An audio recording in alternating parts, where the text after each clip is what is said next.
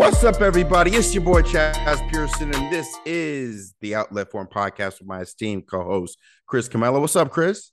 What up, Chaz? NBA season is in full swing, baby.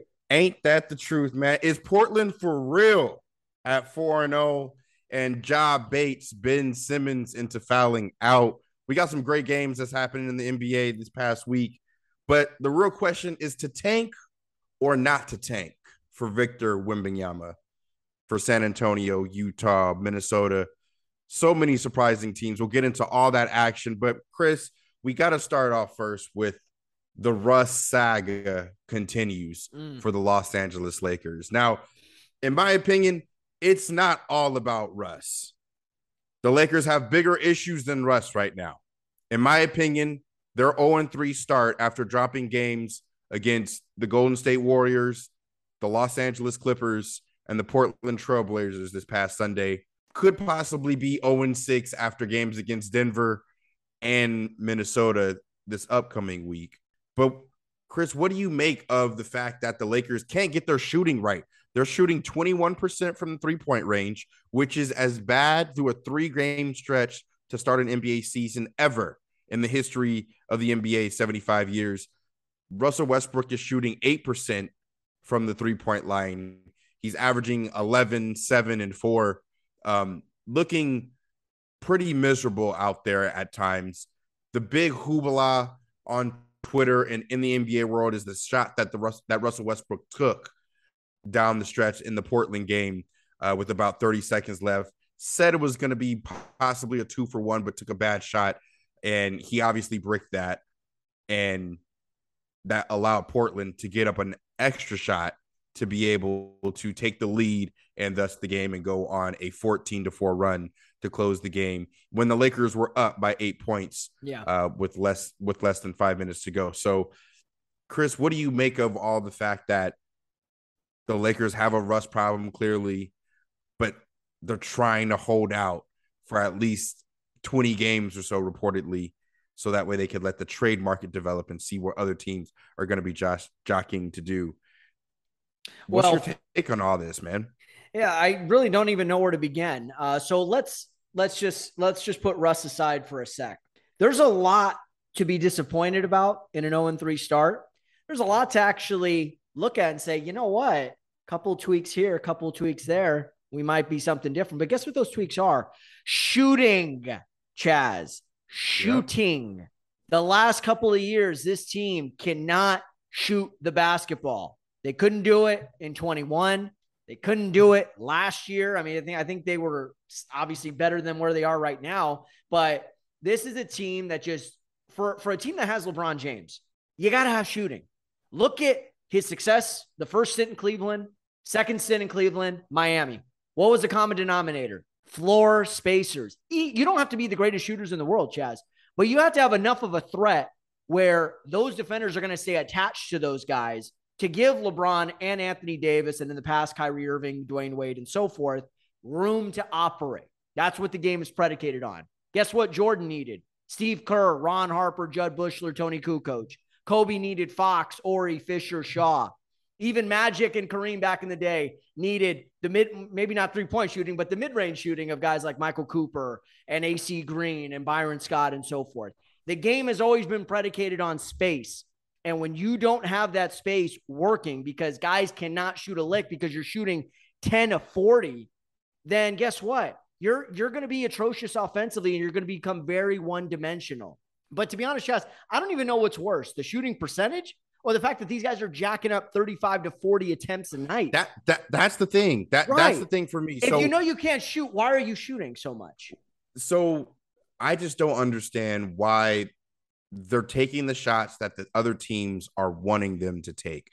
Chauncey Billups came out and said, you know, hey, we put Nurkic on Russ, their center, Portland center, so that way they could clog the lane, take away some of that space, and dare Russell Westbrook to shoot, which he did, along with there were plenty of other, boneheaded plays. LeBron took some ill-advised shots. Sure. Patrick Beverley took an ill-advised 3, but this is all because of the terrible spacing of Russ being on the floor. Yeah. And I don't let Darvin Ham off the No. And I'll tell you really, this, Jess, in my opinion. Yeah, no, and I'm going to turn it back over to you. That's a good point because I was about to bring that up. You beat me to it.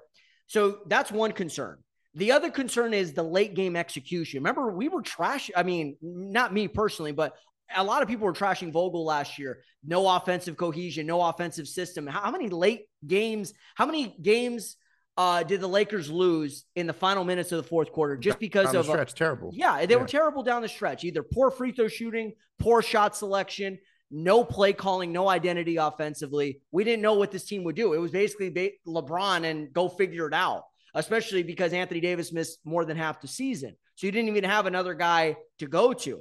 So LeBron has an ill-advised shot. Beverly has an ill-advised shot. Of course, Westbrook's shot became infamous and overshadowed those two other shots because it was when he took it. You have a 1-point lead. Why are you going for a 2-for-1? Furthermore, why are you going for it with 18 on the shot clock? Use some more time. And you know Nurkic just got 5 fouls. Go at him. So it was just such a boneheaded play. But this is something Darvin Ham and the coaching staff have got to work on.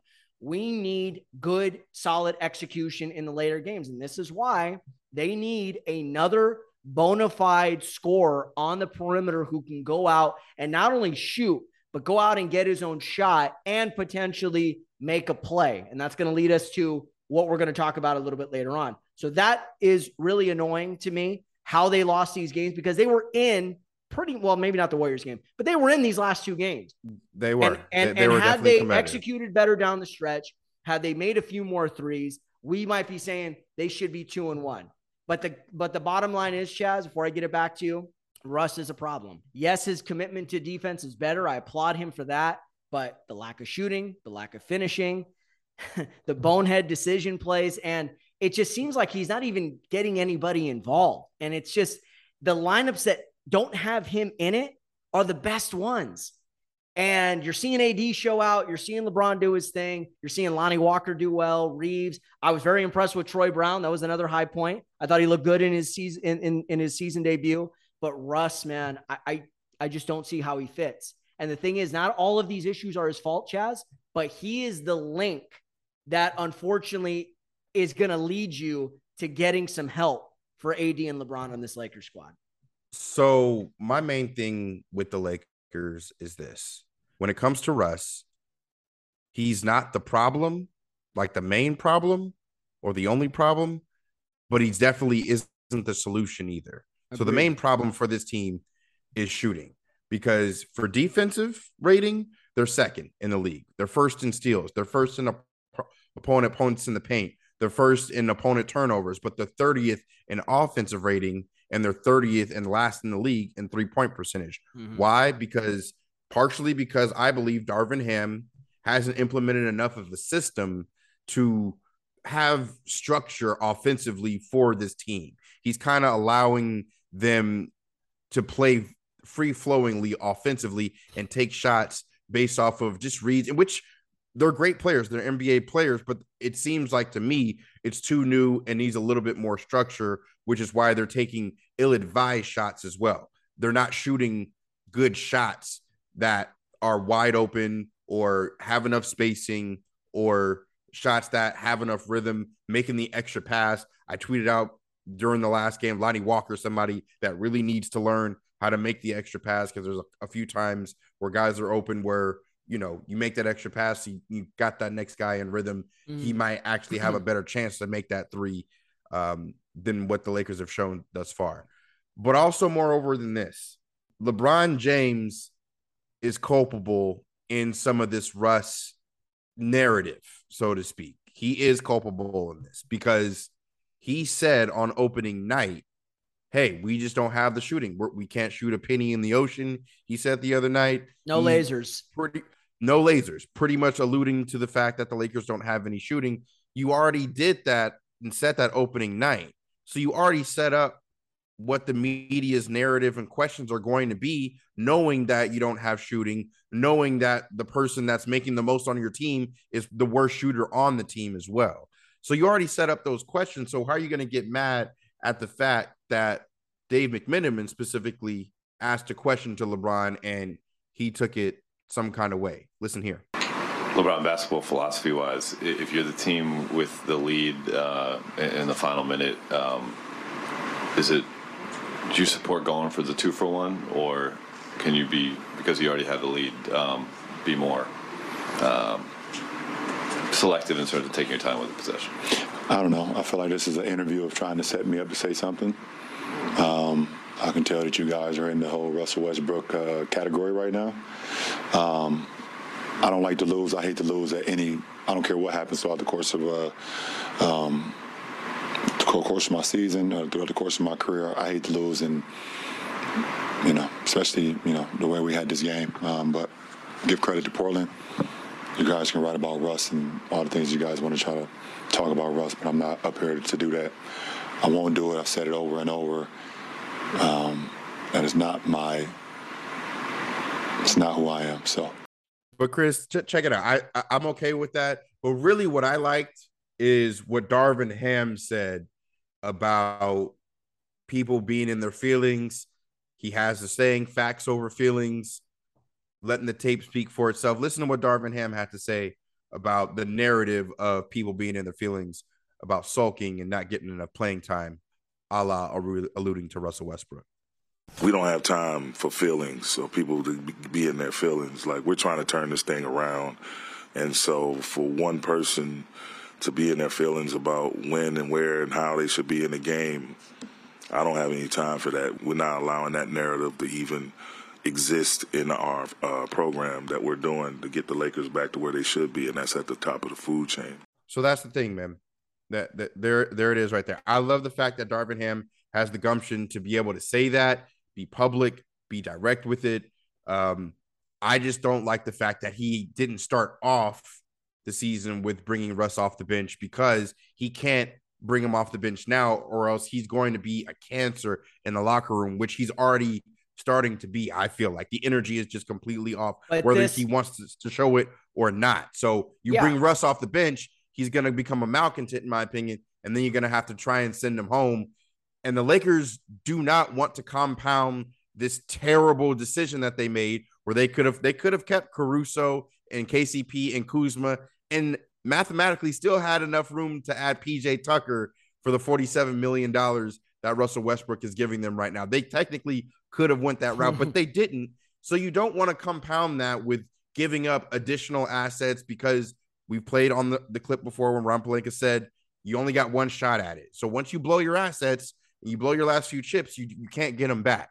So I understand them not making a move. I know there's a lot of names being floated out there. Let's get into it. Yeah. Terry Rozier, McDermott, Josh Richardson, Field, Miles Turner, Josh Richardson, a lot of stuff going on. Chris, what do you make of the names that are viable, and do you think they should take any of those deals if they mean less assets, or do you think that they should wait as long as they can, even if they start 0-5, 0-6, 0-7 even by next week? I think at this point, it's not going to get any better with Russ. It could only get worse at this point.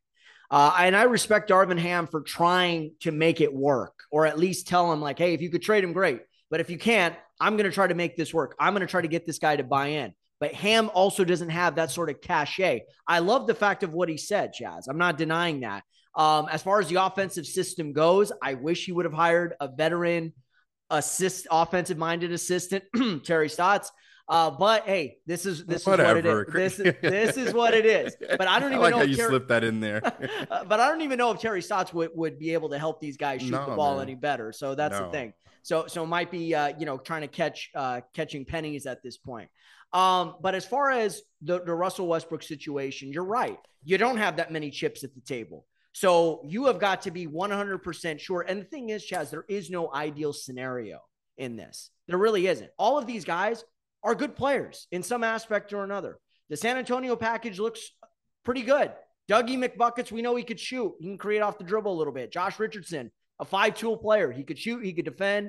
You could put him at a point forward situation, somebody who could maybe even run the second unit for you. And Pirtle, the last couple of years in San Antonio, low key, has been a really solid 12 and 14 kind of guy. Hell, we've seen him give AD fits the last couple of years when the Lakers have faced off against the Spurs. So That package looks very interesting. I am intrigued by the Charlotte package for this reason. Scoring guards who know how to pass, but it's not, they're not pass first point guards. They're scoring guards who happen to play the point guard position. I always say scoring is their steak. Playmaking is their mashed potatoes. That is Terry Rozier. And we've seen LeBron do really well with those kind of guys.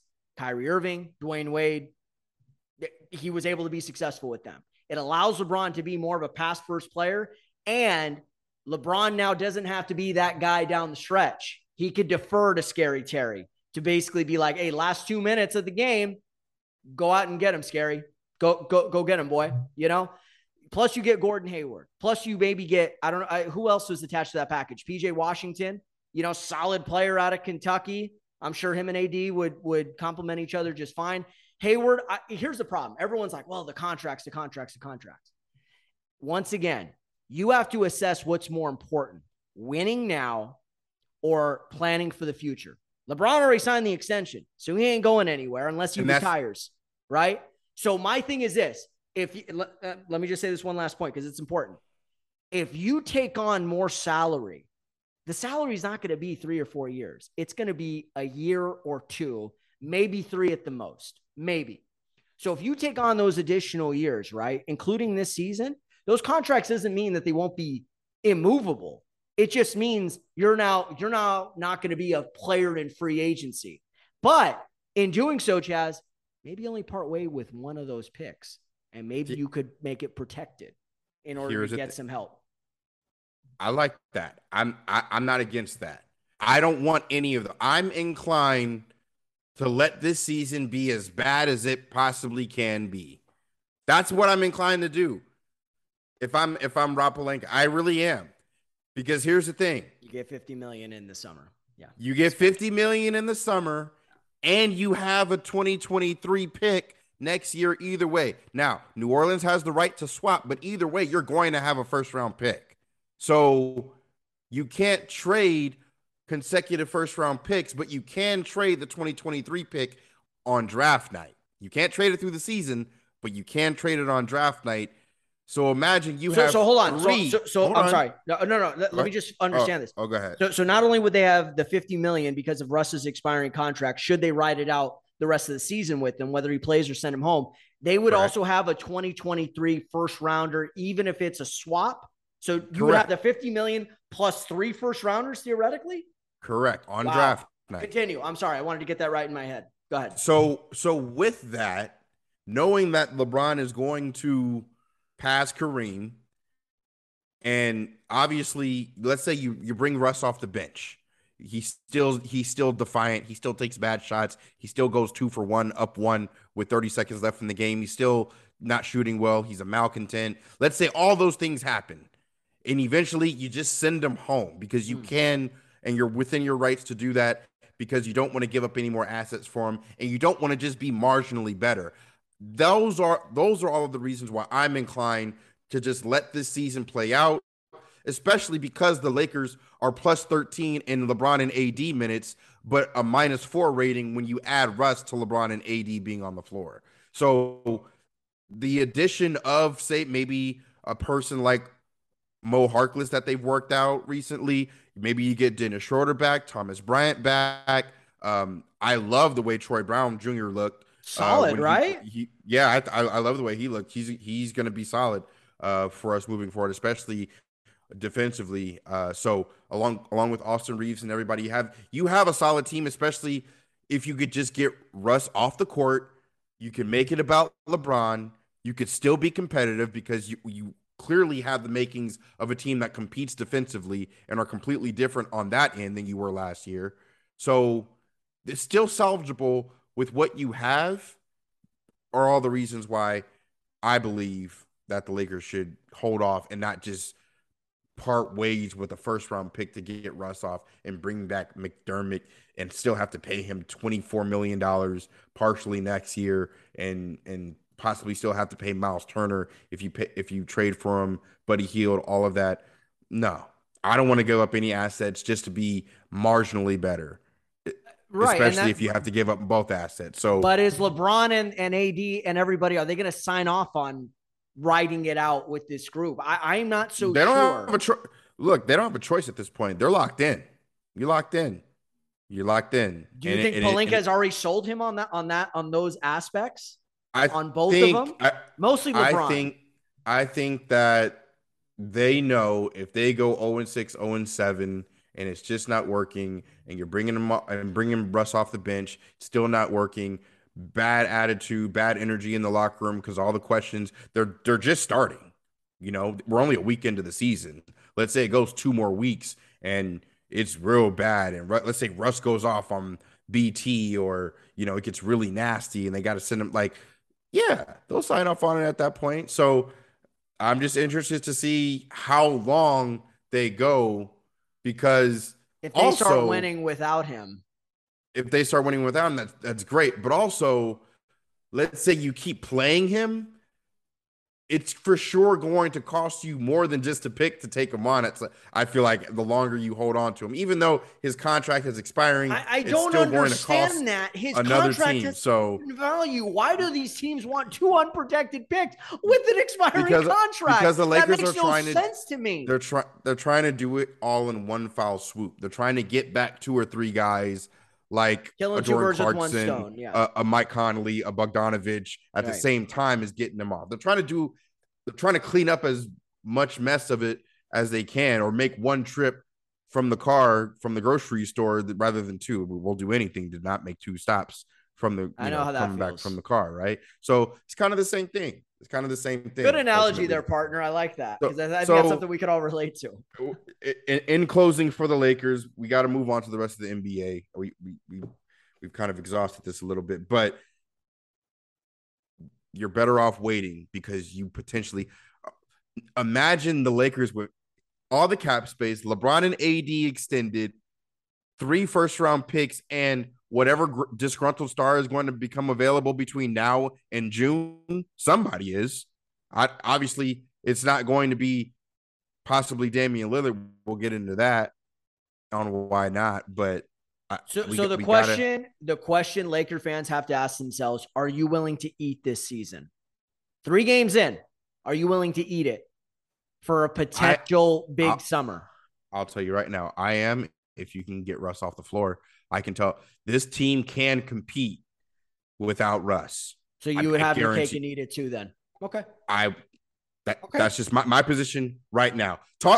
I might be different next week when they're 0-6, 0-7 if they lose to Denver as well as Minnesota back-to-back. We'll see. But talk to me then.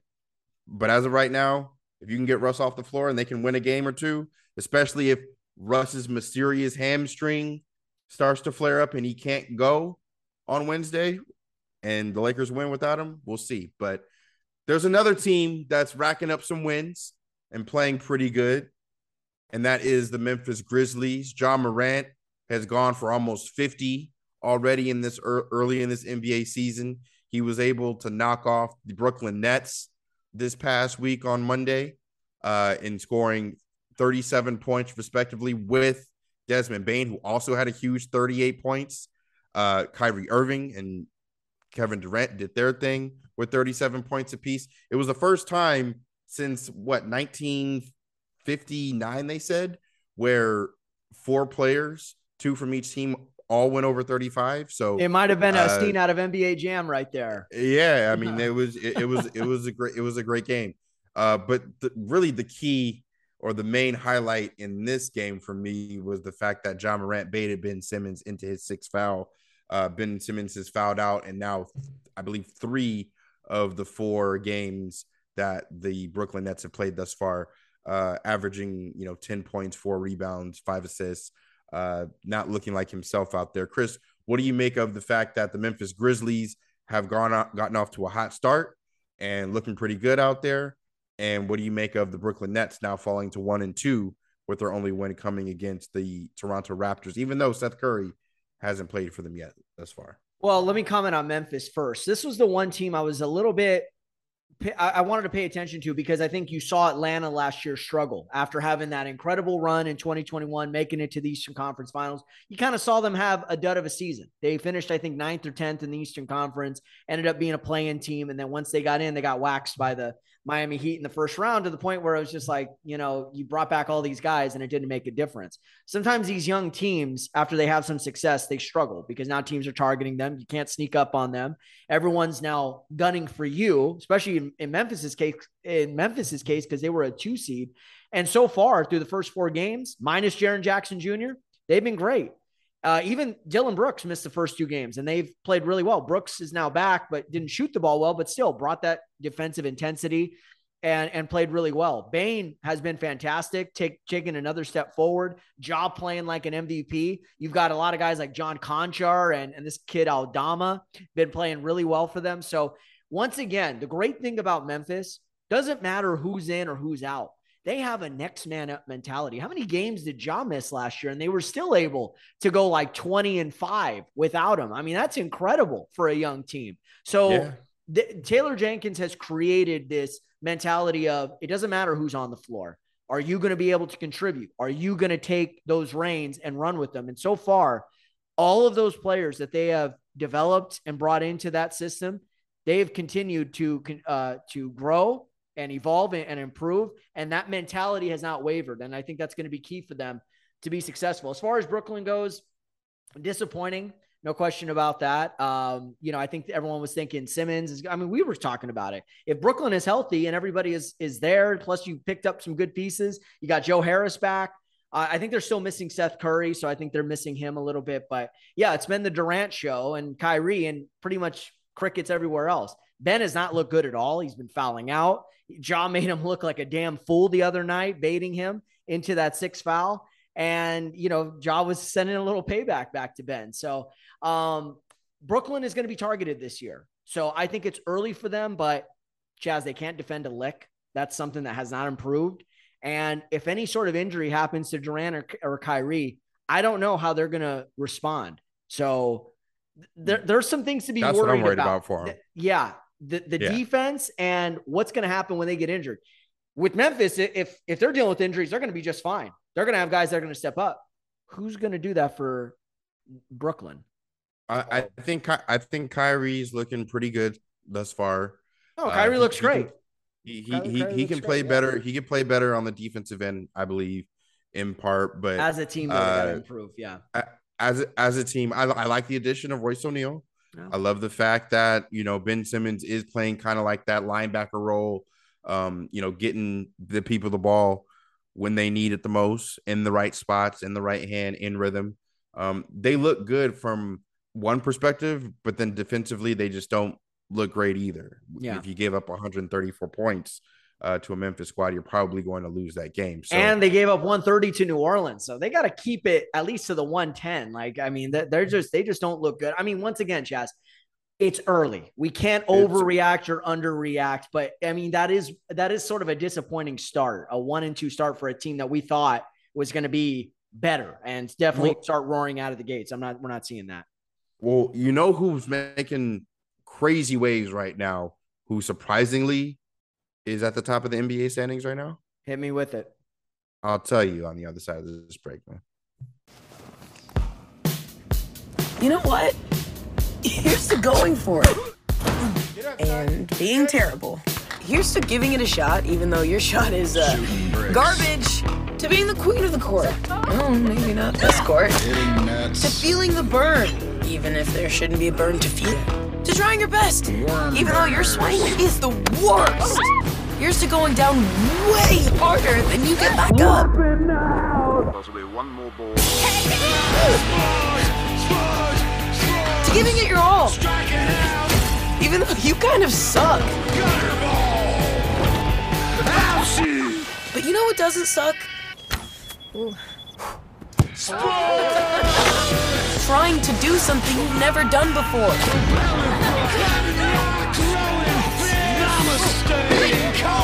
That doesn't suck at all. Not even a little.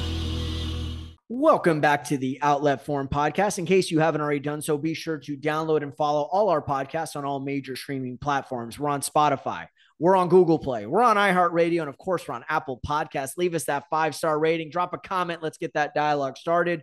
You can also follow us on www.nightcastmedia.com, NITECAST media.com, and go to the shows tab, and that'll take you to our Apple Podcast page. Chaz, like I said before the break, we can't overreact, we can't underreact, but I would be a damn fool if we sat here today and said that the top teams in the Western Conference started with the Portland Trail Blazers at 4-0, followed by New Orleans at 3-1, San Antonio at 3-1, Utah at 3-1, and then Memphis, Phoenix, Golden State, and Denver following from 5 through 8. 4 teams that everyone thought were going to be cellar dwellers, tanking for Wembayama. We still got to come up with a catchy a catchphrase for that. But Portland, you know, I like some of the subtle moves they made in the offseason, but really it's about getting Dame and Nurkic back healthy. But I got to tell you, they're not just 4-0, Chaz. They've beaten Phoenix. They came back against the Lakers, of course, and they handled Denver on Monday night. So Dame time is back. You could tell the fans are excited. The front office clearly is committed to Dame after he has proven time and time again that he is committed to them. Chauncey Billups looks better. Second year as head coach. Seems like he's a little bit more comfortable. And honestly, Chaz, when you're winning, things look good. In your opinion, why has Portland gotten out to the great start that they have?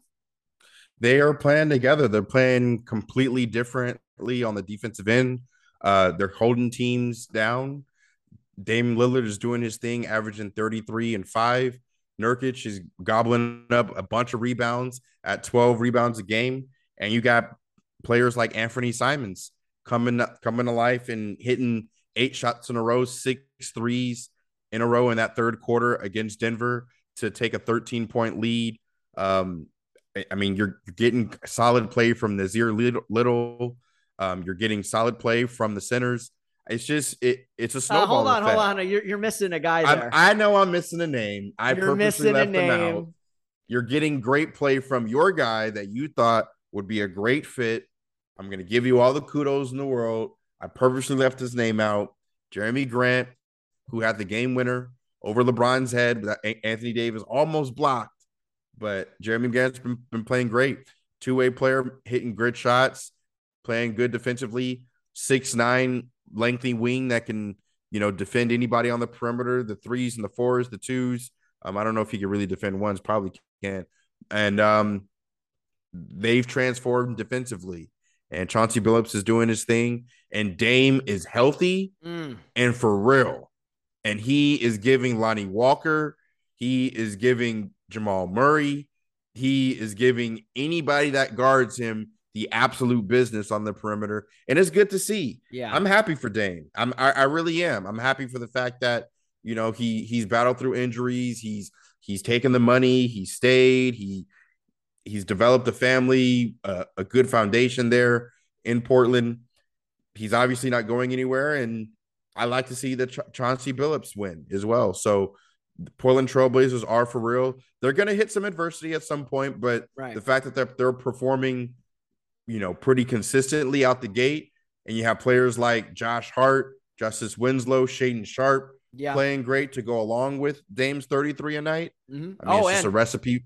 It's just a recipe for wins. Absolutely. And Chaz, they're not even whole yet. Gary Payton II, one of their other big free agent pickups, isn't even playing yet. A guy who had a career year with the Golden State Warriors, was a big part of their championship run, mostly in the NBA Finals. I mean, he was hurt for the 2 rounds after, I think, in the second round against Memphis, and then did not play in the conference finals, and then came back in the finals and really made a difference. So they're going to get him back as a backup guard. And what I like about their team, Chaz, you could make the argument they're almost a big 4. You got 4 guys in that lineup that can get you 20 plus on any given night. Obviously, Dame, it hurt me to see because I'm such a big Dame fan, but to see him give my Lakers the business, our Lakers the business like that, 41 points and doing efficiently, and led them to that comeback. They were down 7 with under 2 minutes to go. The chances of them winning that game are slim to none. And he ended up willing them to that win. So they just look really good. Nurkic is also back healthy. Remember, he was hurt the final months of the season. And obviously they were sort of in tank mode. They weren't sure what direction they were going in. They traded CJ McCollum, but now that's created an opportunity for Anthony Simons, who's looked fantastic in a full-time role. Jeremy Grant, I mean, everywhere he's gone, he's been productive. And he's only gotten better the last few years, becoming a 18 to 23 point per game scorer. Josh Hart is a guy that you don't need to draw any plays up for, works his tail off every night, plays great defense, could rebound, can knock down a three. Like you said, they got the young guys off the bench with Sharp and Winslow and Nasir Little, who they just gave an extension to. And shout out to Billups and the coaching staff. They finally now have something to work with. And now they feel like if we're healthy, we could really surprise some people in this competitive Western Conference. And I am going to go out on a limb right now and say this. Oh, man. They're in a win-win situation. I could see them finishing as a top 5, top 6 seed in the Western Conference. And here's the best part. If things go south, you've got tradable assets that you could stockpile more assets. Grant is an expiring deal. You could move Josh Hart if you want to. I'm just saying you have tradable assets. So if things go south and you decide, okay, this isn't working, we got to go back to the drawing board. Grant, thanks. Hart, thanks. Whoever. Trade those guys, keep Dame, and then try to get back at it next summer. But I'm telling you, this Portland team, like you said, defensively and offensively, how balanced they are, they got a big four, man. They got a big four. They don't have a big four. Yeah, they have a big one. Jeremy Grant's not a big anything. Anthony Simons isn't a big anything. Josh Four Hart guys that can get you 20 anything. plus. That's not a big four. Those guys can't get you 20 points consistently. None of them have averaged 20 points a game. None of them. Capable of giving you 20 plus. They can, capable, but none of them. Not at the same time. But None of them have averaged that. You can go ahead and jump on the bandwagon if you want. I won't. I think that they're for real, but talk to me in another week, because over their next 6 games, they got Phoenix twice and Miami twice and Memphis in there. So after 10 games, let's see if they're 5-5 or if they're still 7-3 or 8-2. That'll let me know if they're for real. But so far at 4-0, beating my Lakers and beating the teams that they have in Denver as well, I think they're for real, and they're playing like they're for real. But the jury for me is still out.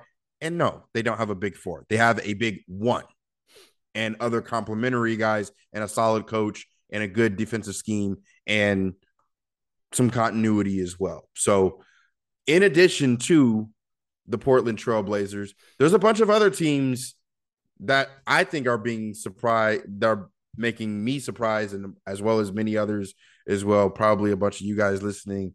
Also, the Pelicans beat the Dallas Mavericks at full strength, without Zion, without Brandon Ingram, without Herb Jones, with an hyperextended knee.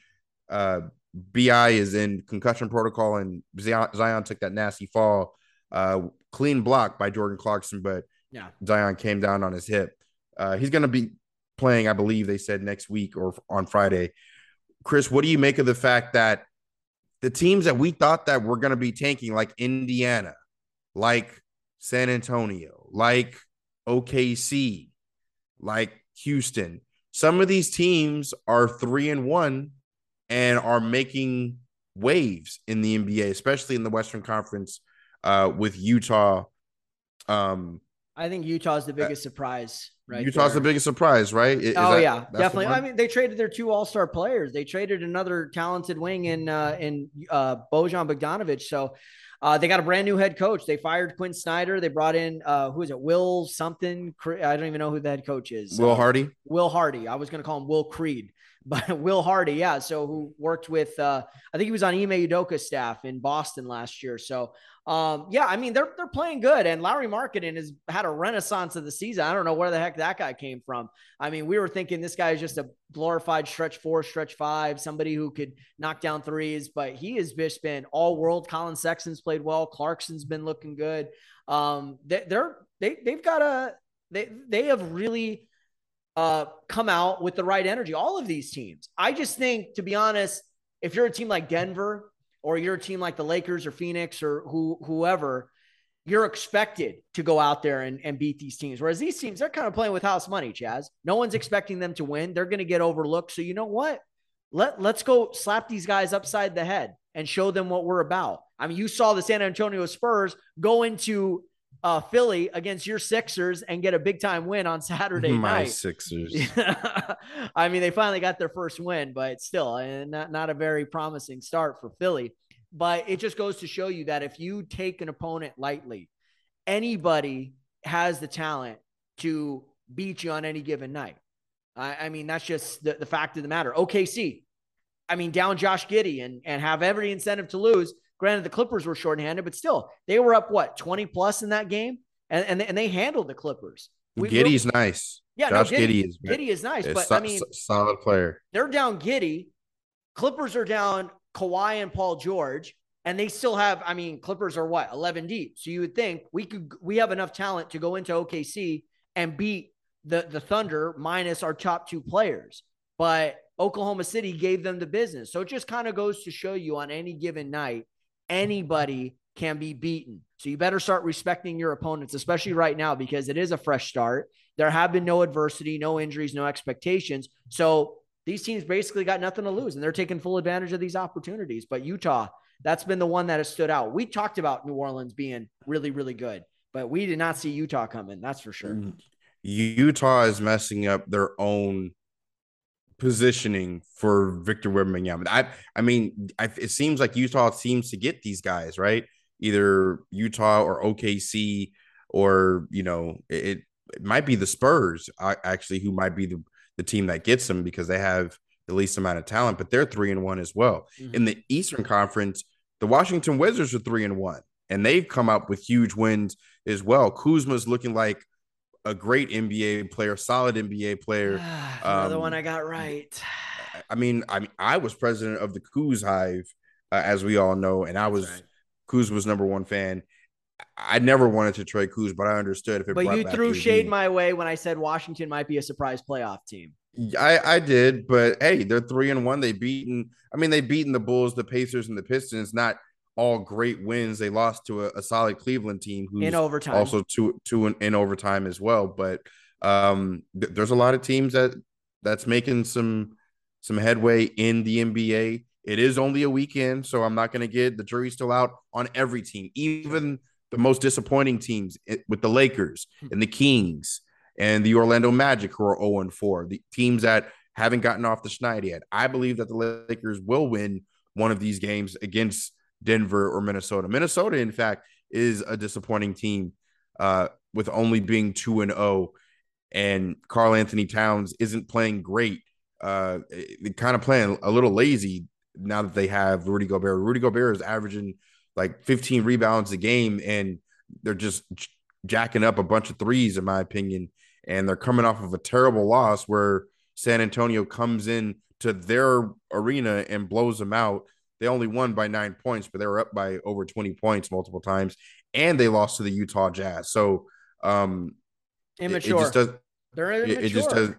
But did you hear what Karl Anthony Towns had to say about Anthony Edwards and how he said, I know he comes up here and talks about, eating Popeyes and this and that, but I don't like it. Like, I think Karl Anthony Towns is one to speak. He has to get his own game right and consistent. I get he's a 3-point champ and a former All-Star. He still has a lot to prove. And Anthony Edwards is that guy. He's the best guy on the team. He's better than Cat and Gobert if he's playing at his tip-top shape. So there are some teams that are really surprising, but the Minnesota Timberwolves, along with the Lakers and the Kings and the Magic, are disappointing to start as well. Yeah, and I think for Minnesota, we thought this was going to be a massive step forward for them. But the one thing that I see with Minnesota, especially now that Beverly is gone, they don't have a really true veteran leader that can kind of rally this group up the way Beverly was able to have that impact on that squad last year. So that's the one thing I'm a little concerned with, because as good as Rudy Gobert is, and he's going to bring a lot of important facets to the team, defensive rebounding, clogging up the paint, block shots, things like that, a former defensive player of the year. He's still a great finisher around the rim. The problem is he doesn't bring an element of experience and leadership where it's like when he talks, you listen. He doesn't have that sort of experience. I mean, we've seen this guy get exposed in the playoffs. So these guys may look at him and be like, bro, what the hell are you going to tell us? You haven't won anything. You've gone to the second round. That's it. So that's my concern, that if Minnesota continues on this pace of sliding early on and digging themselves in an early hole, we've mentioned this. I just mentioned this. Young teams that have success, how do they build on that going into the next year when there's now a target on your back? So this will be a big test for Minnesota to see how they rally, what kind of maturity they have, and if they could push through the adversity without starting to point fingers at one another. So, but yeah, I agree with you. They've been a pretty big disappointment through the first week. Hey, really quick, did you see this deal with Mitchell and Ness and Fanatics, and the fact that 76ers owner Mr. Rubin has a group that includes LeBron James and CP3 and Odell Beckham Jr. and Kevin Durant and Rich Kleiman, and just to name a few, they've bought stock in Mitchell and Ness. And I just want to mention this because this is great. This goes back to the days where people and guys like myself, even when I was 10, 11, 12 years old, was rocking throwback jerseys with the bandanas and the do-rags and the hat to the back. Mitchell and Ness is the company that makes all of those goods and throwbacks. And the fact that, you're going to have, CJ McCollum, Devin Booker, James Harden, Joel Embiid, Kevin Hart is all a part of this ownership group that is going to have a say-so in the product moving forward. So I just like the fact that the people that are wearing it are going to be the people that has a voice in it and representing it as well. So big shout out to all those guys, getting with Michael Rubin, with the Fanatics founder and 76ers owner to do that. But also, Chris, we got to get to the social media post of the week. There's a lot of funny stuff that happened over the course of this last week. I got mine ready to go. Chris, I'm going to let you always go first. So what is your social media post of the week? Oh, man, there were a lot of good ones. And we've talked about Wembayama. So this one is short, but it's something I think we're going to see go viral quite a bit this year. So this is from Underdog NBA at @underdog_NBA. And it said, Josh Giddey, in parentheses, ankle, Victor Wembanyama, listed out for Tuesday, which goes to show you teams will purposely sit their star guys. Maybe not so much now. And if they do, it'll be very subtle. But watch out toward the second half of the season when some of their fates are going to be sealed. You're going to be seeing a lot of guys have healthy scratches, a lot of DNP CDs. Why? Not because of an injury, quote unquote. We don't have to deal with this crap with load management, but then it comes a fight for, we want to get as many ping pong balls as possible so we can get the ultimate prize come summertime in the form of Victor Wembanyama. So who knows? Maybe even the Lakers will get in on that, Chaz. They're gonna be taken from here, man. And the fact that this is the year or the season that's going to preclude Victor Wembanyama coming in, something has to bounce the Lakers' way. It just has to, as far as a deal becoming available to set them up to be better. But my social media post of the week comes from @Dr. Salesman. He quote tweeted something that says, bruh, ain't no city in the world like Memphis, Maine. Hell nah. Grizz game too loose, LOL. And it's a picture of Moneybag Yo with a couple of his partners, and they got the cash out. And they, I don't know if they shooting dice or taking pictures, but it's a couple pictures here where they got a bunch of money on the floor.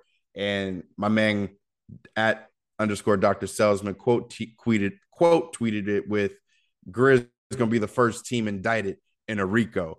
And I thought that was one of the funniest things that I saw, because obviously not making light of the fact that Young Thug and Gunna and many others are going through that RICO, but just the fact that they had that money on the floor and they was, having a good time. And Memphis is one of the teams where they have that environment, they have that energy. And, shout out to @Dr. Salesman for the funny tweet of the week. That's it. You guys know where to get at us every week on Wednesdays at the Outlet Forum. Follow us on Instagram, on Twitter. You guys know where to follow me on Twitter at Chaz Pearson and on Instagram at Chaz P. Chris, where can they follow you, my man? Could always follow me on Twitter at Chris_Camello. I'm on Instagram, CCamello1. Be sure to follow our social media page for the podcast at The Outlet Forum. That's at The Outlet Forum on both Twitter and Instagram. Solid work again, partner, but we got a long ways to go, but it should be an exciting week. Who knows? Maybe Russ will be gone by the next time we record and do the next show. But until then, tune in because we're going to have updates not only on Russ's situation, but the rest of the league. As you guys can tell, 250 days with Brittany Griner being in Russia, still being detained. We can't forget about that. Free BG, elections coming up. Pressure might get put on. We'll see. But until next week, we'll see you guys, and we'll talk to you guys about what's going on in the NBA. Until then, peace.